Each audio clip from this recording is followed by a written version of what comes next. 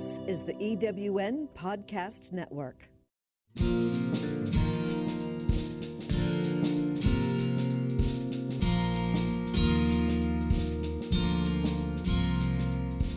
We all have lives filled with stories. Those stories make us who we are, and they are all important. Welcome to Epic Stories. I'm your host, Jean Tillery, and I want to share a story with you. I am currently on day 29 of pain. Intense, relentless, life-altering pain. My husband is in the Bahamas on a trip that he earned through work. I was supposed to be there with him, but I had to cancel because of the pain. And the fact that at the moment I can't even stand up straight, or stand for more than a minute or two, or walk more than the distance from one room to another, or from my front door to my car. Now, I don't want this episode to sound like I'm just complaining. I felt it was necessary to give you an idea of the place that I am coming from, so that you can truly appreciate the fact that I've been struggling a lot. Not just physically, which is bad enough, but mentally, which is much worse, especially for someone who has a business that promotes living an epic life, and that every day can be epic no matter how it goes. Well, I've had many days lately that I couldn't find any epic at all, and that scared me. Pain and the frustration generated by it can easily become not just part of your story, but the whole of your story. It can easily take over. It can take over who you believe yourself to be. It can cloud your hopes and your dreams. It can cause you to doubt everything that you thought you knew and question everything that you believe in. I talk nonstop about choices and the fact that you have a choice every day, every moment even, to decide what your story is going to be. This pain had me backed up into a wall, and I had to choose, and I chose not to let the pain define me, not to take over my story. Have you heard the quote that says, life is 10% what happens to you and 90% how you react to it? It's a quote from Charles Swindoll. I heard it explained the perfect way from Danielle Matthews, and her description goes like this. An alcoholic father had two sons. When they grow up, you learn that one of them had never touched alcohol, a drop of alcohol, his whole entire life.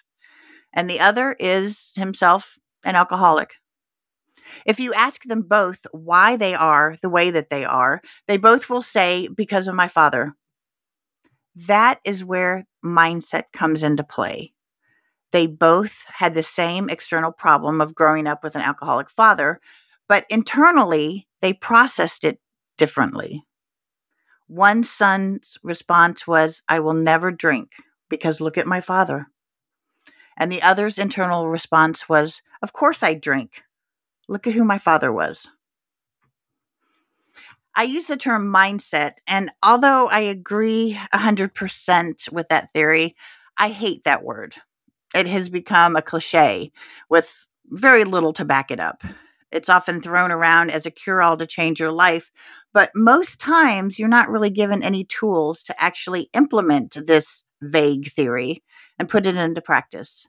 So I am going to give you 5 tips that I've been doing that kind of help set the right mindset in dealing with this pain. Number 1, acceptance. Acknowledging and accepting your physical pain without judgment. It is not a punishment for something that you did or didn't do. It has no connection to the kind of person that you are, and it does not define you as good or bad. It does not mean you will be in pain forever.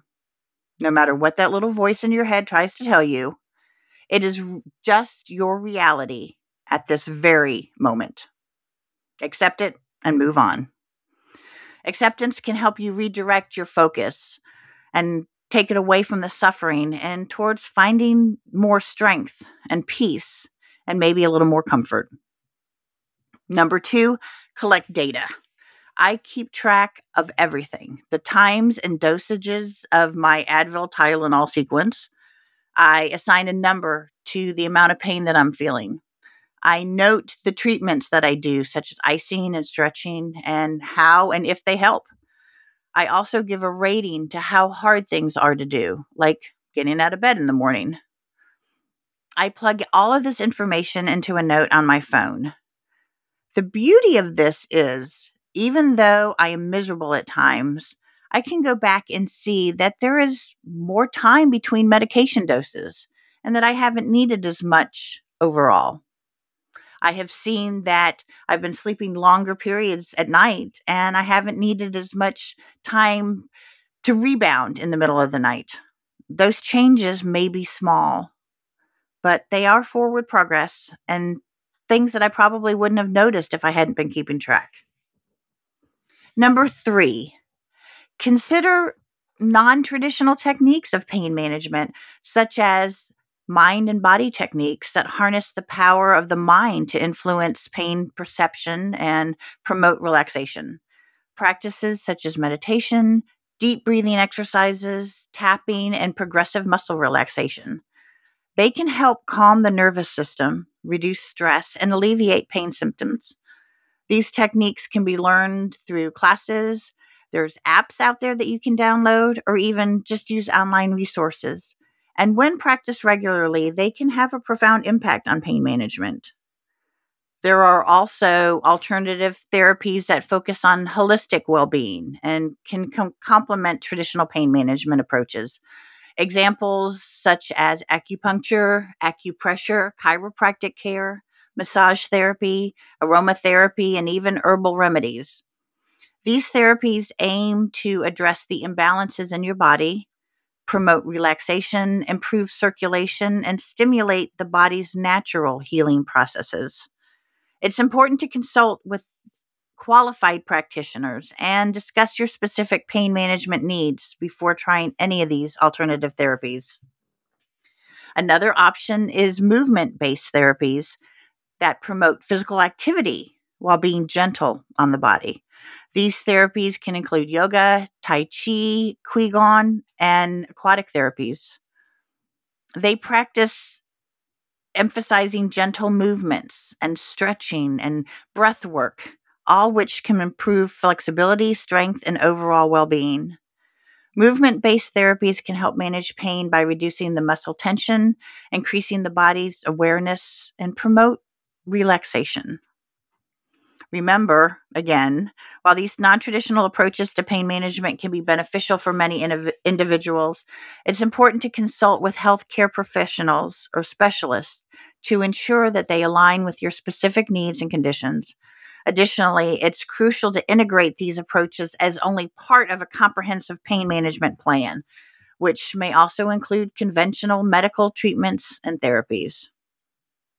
Number 4, seek support and connection. Reach out to friends, family, or even support groups who may understand or have experience with chronic pain.